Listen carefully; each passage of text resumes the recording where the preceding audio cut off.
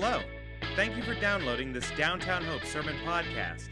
We're a faith-based community in the city of Annapolis, Maryland, orienting our lives around Jesus and exist to see the people of our city, region, and world thrive with the hope found in His gospel. Now, please enjoy the Sermon Podcast. Good morning. How is everybody doing? Well, I'm doing fantastic. It is spring. I believe yesterday was the first day of spring. So I'm so happy. I want to do away with this thing called cold weather. As you know, I spent a couple of weeks in Ghana. It was about 150 degrees. And so I come back to Annapolis, and it is cold. And I'm learning something about Eli, about Colin, some members on our team. Apparently, I'm alone as it relates to what makes sense temperature-wise for the home. So in our household, we keep our temperature at about 75 degrees, and apparently that's abnormal. So apparently some people keep it at Eli keeps it at 62. Yeah, that's too much. Joey, you probably keep it, 60, 68? Yeah, so that's just uncalled for. So excited that we're in the spring, excited that the warm weather is hopefully here to stay. But my name is David. I serve here as one of the pastors, and so excited that we can gather together both here and for our friends and family gathered online as we continue in our series through Luke's gospel called Fulfilled. We're looking at God's promises fulfilled through the person and work of the Lord Jesus Christ. And seeing that it is spring, I have a slight confession to make. Because it is March, I don't know if there's any sports fans out here. Anybody watch sports? So what's the big thing that happens in March? March Madness, absolutely. And last year, because of the pandemic, we weren't able to. And yesterday, I spent every waking minute of the day watching college basketball. It was fantastic. And I went to the University of Maryland, so I'm a little partial to the Terps. Go Terps. Fear the turtle. And I've also learned that not everyone is a fan of the Terps. Praying for you guys, that God would do something. But I was watching the commentary, and Charles Barkley, he messed up. He messed up bad. Charles Barkley went to the university. He went to Auburn. It's in Alabama. Now he is a die-hard, go-hard Auburn. Auburn's not in the tournament, and guess who he picked to win the whole thing? Alabama. You just don't do that. This is the school you go to. You don't go to the other camp and root for them. It got so bad that he picked another team from Alabama that they someone said he should be arrested for war crimes. Because once you align yourself with somebody, you don't dare cross that line. You don't dare pick the other side.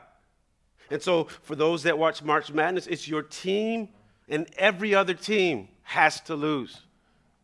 But it's not just sports. I think we do that in our own lives. I believe we pick sides. We pick a camp to stay in, and anyone not in that camp, you're an enemy. And so in Luke chapter 9, Jesus has something to say about that, about the camps we create. Jesus has something to say that I pray would just widen the opportunity we have to partner with others in the gospel. So I want to read Luke chapter 9, and we will be in verses 46 through 50. Luke chapter 9, 46 through 50. It will be on the screen behind. And let's jump in and see what the Lord has to say. Luke 9, beginning from verse 46. It reads as follows. An argument arose among them, that being the disciples, as to which of them was the greatest. But Jesus, knowing the reasoning of their hearts, took a child, put him by his side, and said to them, whoever receives this child in my name receives me. And whoever receives me receives him who sent me. For he who is least among you all is the one who is great. Verse 49, John answered, Master, we saw someone casting out demons in your name, We tried to stop him because he doesn't follow with us. He's not on our team, right? But Jesus said to him, do not stop him, for the one who is not against you is for you. Friends, this is the word of God. Let's pray. Almighty God, what a gift it is for us to focus our attention on you this morning, whether here gathered in this space or joining in online. Father, our eyes, our attention is on you. And so, Lord, as we search the scriptures this morning, would you point us to Christ?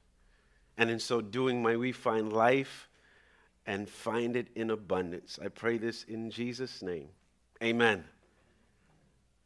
Who is the greatest, right? That's the question at hand. That's what this debate focused on, even for the teams fighting in this tournament, to see who will be crowned national champion and deemed the greatest college team in the nation. And if you were paying attention earlier, who is the greatest team? Go Terps. Just checking. Just checking. If you watch any sports, there's always this conversation about who's the greatest, who's the GOAT, who's the greatest of all time. And so there's all these debates. One of my favorite athletes, he didn't even give you the opportunity to question it. You guys remember Muhammad Ali? What did he say? If you're wondering, I am the greatest. He put it out there. And you know what? I'm not mad at him for that. Right? How many of us enter into a situation and say, you know what? I'm just going to be mediocre. Right? When you're applying for a job, when you're applying to schools, when you're applying to things, do you say, man, or you want to be on a sports team, do you say, hey, coach, put me in, I'm going to do the absolute minimum and just be mediocre. Right? We all give it our all. We want to be the best at what we do. Right? And so I believe there is a sense in each of us that we want to have significance. Right? That we want to have the respect of other people. That we, deep down on the inside, want to do something great. But the problem comes is when that pursuit for greatness, we pursue it at the expense of others, or we pursue that greatness excluding what others are doing, perhaps in the same field. And so when we do that, you know what happens? Two things. We become suspicious of everybody, and we get blinded by jealousy. And so in Luke chapter 9, there is an argument among the disciples about who's the greatest. And Jesus does an amazing thing where he illustrates humility. It's not about who's great. He says, man, be like this little child. If you receive him, you receive me. And in the context of this debate on greatness, in the context of this illustration with the child, we're invited in to see John, and something is bothering John. Did you see it in our passage? He's troubled. It's like he hears Jesus' teaching, what they thought was greatness, and he's like, you know, maybe I've messed up. Anyone here ever like overstep your boundary? You think you have permission to do something, and then all of a sudden you realize, oops. Like I know it happens with me sometimes, you know, especially in the context of, you know, let's say work or family. Let's say, you know, I'm excited. We got a little bit of money at home. And so I was just talking this morning, and I play golf. I love playing golf. I say, you know what, I'm going to splurge on golf today. And I just go spend a bunch of money. And then I get home, and then Sandra says something like, oh, by the way, you know, my car has something else. I'm like, oops, I didn't consider that. And so in this context of greatness, in this context of humility, John is like, wait a minute. Did I do something wrong? Did I overstep my boundary? And you see it in verse 49, right? John says, Master, we saw something. We were minding our business and we saw something. Verse 49, Master, we saw someone casting out demons in your name. And we tried to stop him. Because that's what we ought to do. We saw someone else doing something, and we try to stop him because he doesn't follow with us. Here's a guy being delivered from demonic oppression, but Lord, we stopped him because he doesn't follow with us. And so John, maybe with the other disciples, obviously consider this guy to be a fraud simply because he's not part of their crew. And so I believe many of us, in our pursuit of greatness, we're often blinded by jealousy. I love what Thomas Aquinas says about jealousy. He calls jealousy, or he defines it as an irrational anger at the success of others.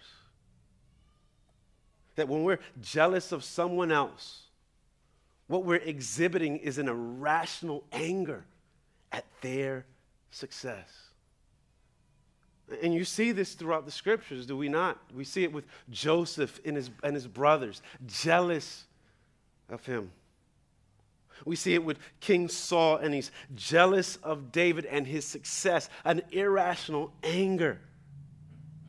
And in Luke chapter 9, I'd like to suggest to you that we're seeing it with the disciples. We're seeing it with John. Now why would I say that? They see a man, he's casting out demons, and he's successful. They try to stop him. And I suggest to you that they're jealous. Why would I say that? Because if you back up a couple of verses, guess what the disciples are approached with? There was a father who is having issues with his son, and his son is being plagued by demons.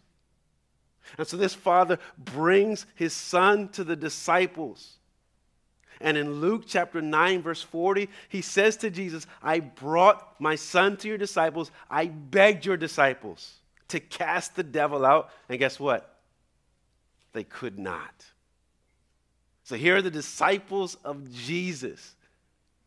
Brought an opportunity to cast a devil out, and they're unable to. And now they're walking along minding their own business, and there's someone else doing what they couldn't do. No wonder John tried to stop them. Maybe he felt like, man, you're making us look bad. We think we're on the inside with Jesus, here you are, an outsider, and you're able to do it. This guy's success is making them look bad. Again, an irrational anger at the success of others.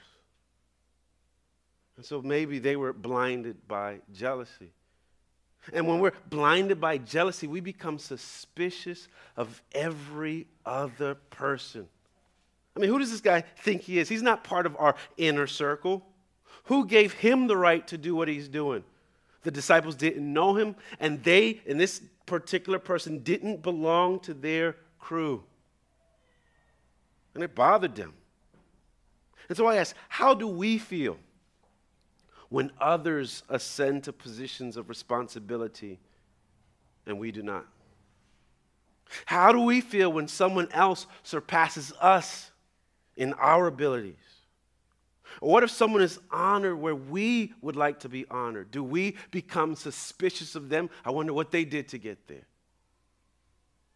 You see, when we're blinded by jealousy in this pursuit of greatness, we become suspicious. Because once again, deep down on the inside, we want to be good at what we do. We want to be affirmed. But the danger comes when we want to do that at the exclusion of everybody else. Maybe this is why Paul has to remind the church at Corinth, hey, there are many members, a diversity of gifts, but one body. Maybe this is why at the end of the scriptures, John has to remind the church that I look and behold a great multitude from every nation, from all tribes, from all peoples, and all languages gathered before the throne of the Lamb of God. Maybe we need that reminder that not everyone is going to be like us, not everyone's going to do things the way they do, the way we do them. And we need to be okay with that. You see, oftentimes we are too quick to condemn those who do not view things exactly the way we do.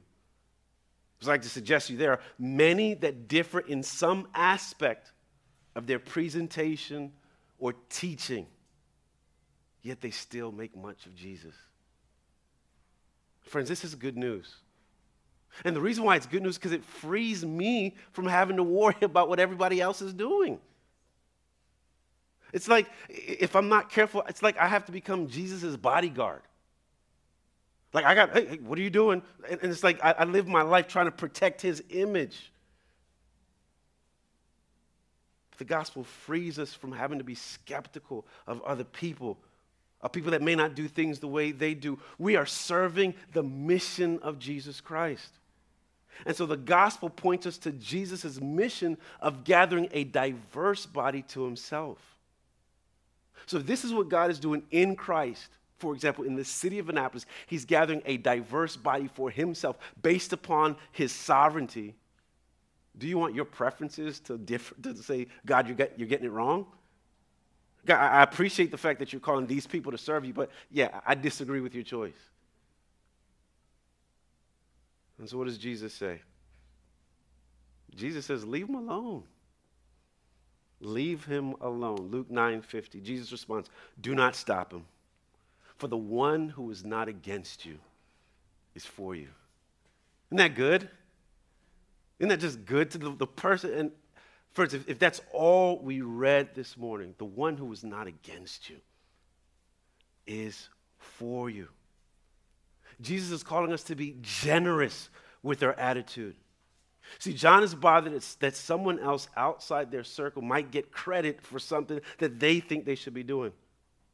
But Jesus isn't playing that game of who's doing, who's not, who's in, who's out. Think about it. There's a guy being delivered from a demonic spirit. And instead of rejoicing over that reality, over that newfound freedom, the disciples are worried about the fact that he doesn't follow with us. Friends, doing the mission of God is what matters. Not these games of who's in, who's out, who's like us, who's not like us, who has the power, who doesn't. What matters is the mission that Jesus Christ has set us on.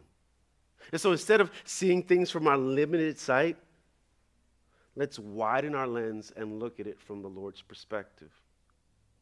Read in the Hebrew scriptures and you read of Moses. Moses called by God to do great and mighty things. And there were two individuals, Eldad and Medad, who began preaching and prophesying. Anyone that has kids, or actually, even if you don't have kids, you were a kid, and you probably did this. Anyone was known as a tattletale? All right, raise your hand if you were the tattletale. All right, yes, some of you tattletales. This is, I see you, Daniel's in the back, and you just see his hand come out. I love it. But it's a tattletale type of deal. So Joshua comes running to Moses. Moses, there are other people doing what you do. You know what Moses said? Moses said, are you jealous for my sake? I wish that all the Lord's people were prophets and that the Lord would put his spirit on them. Or think about John the Baptist in the New Testament. Remember? He's doing ministry and a tattletale. John, here's this Jesus. He has more followers than you. What does John say? Man, that's awesome. I got to decrease. May he increase. Or think about the Apostle Paul. He's in prison. He's in prison, and he learned that there are rival preachers who are seizing the opportunity of his imprisonment for self-promotion. What does Paul say? Shame on you? Paul says, what does it matter? The important thing is that in every way, whether from false motives or true, Christ is preached. And because of this, I rejoice. I think sometimes we become our worst enemy. We get in our own way. I've been in this thing for a while to know, man, church, no, we can have church wars. We can have battle. You just throw a label on a group and you're done.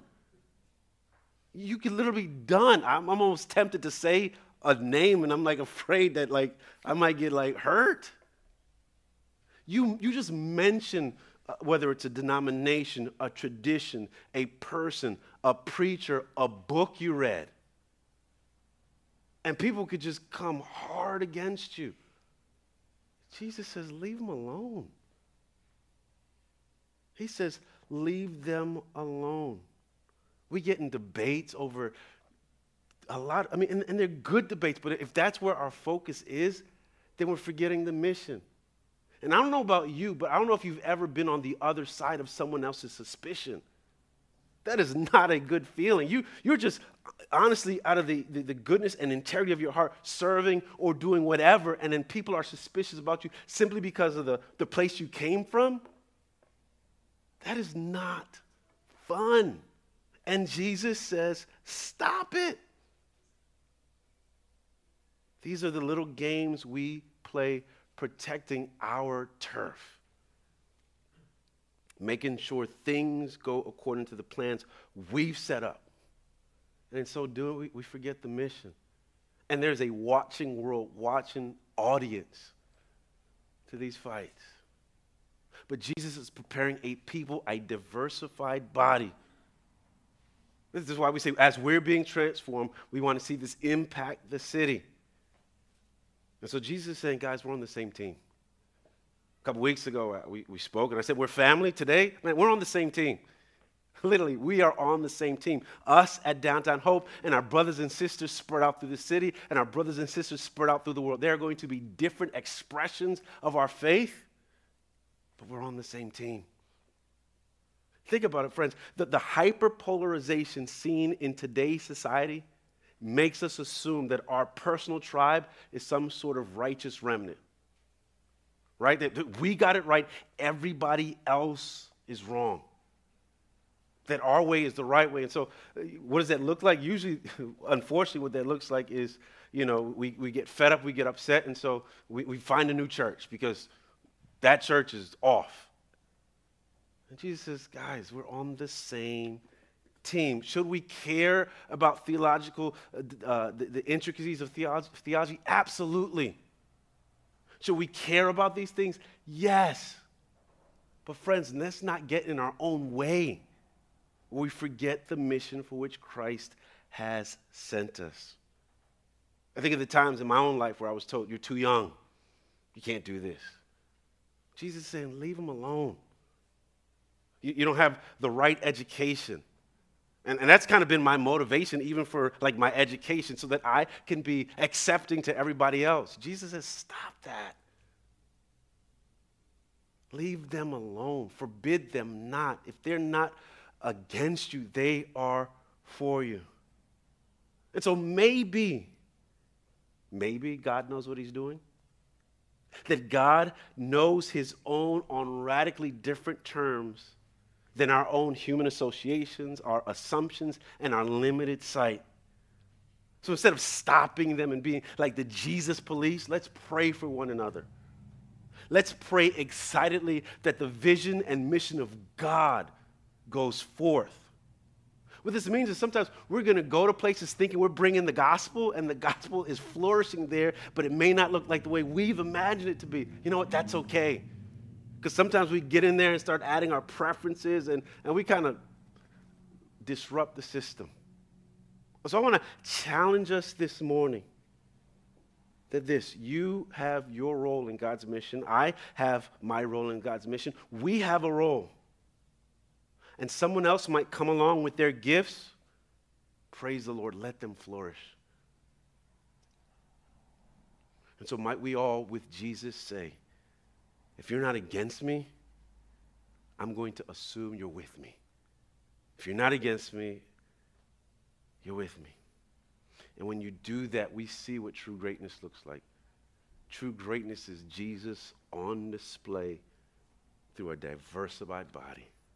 And so at the end of the day, friends, we got a big sign that says Downtown Hope. It's not about Downtown Hope. It's about God and what he's doing through a place like Downtown Hope. What God is doing through other bodies of believers. This is why we partner with so many churches. This is why we're partnering with the church across the bridge on the Eastern Shore. This is why we're partnering with Isaac Vineyard and the work he's going to do on Clay Street. Because you know what? That's what this mission is about. Do you have to come to Downtown Hope to get it right? No. Just like I don't hold it against you if you don't like Maryland. Still praying for you. But we're family, and we're all on the same team. And so if there's someone that has shunned you, or you shun someone because they go to that place, talk to Jesus about it.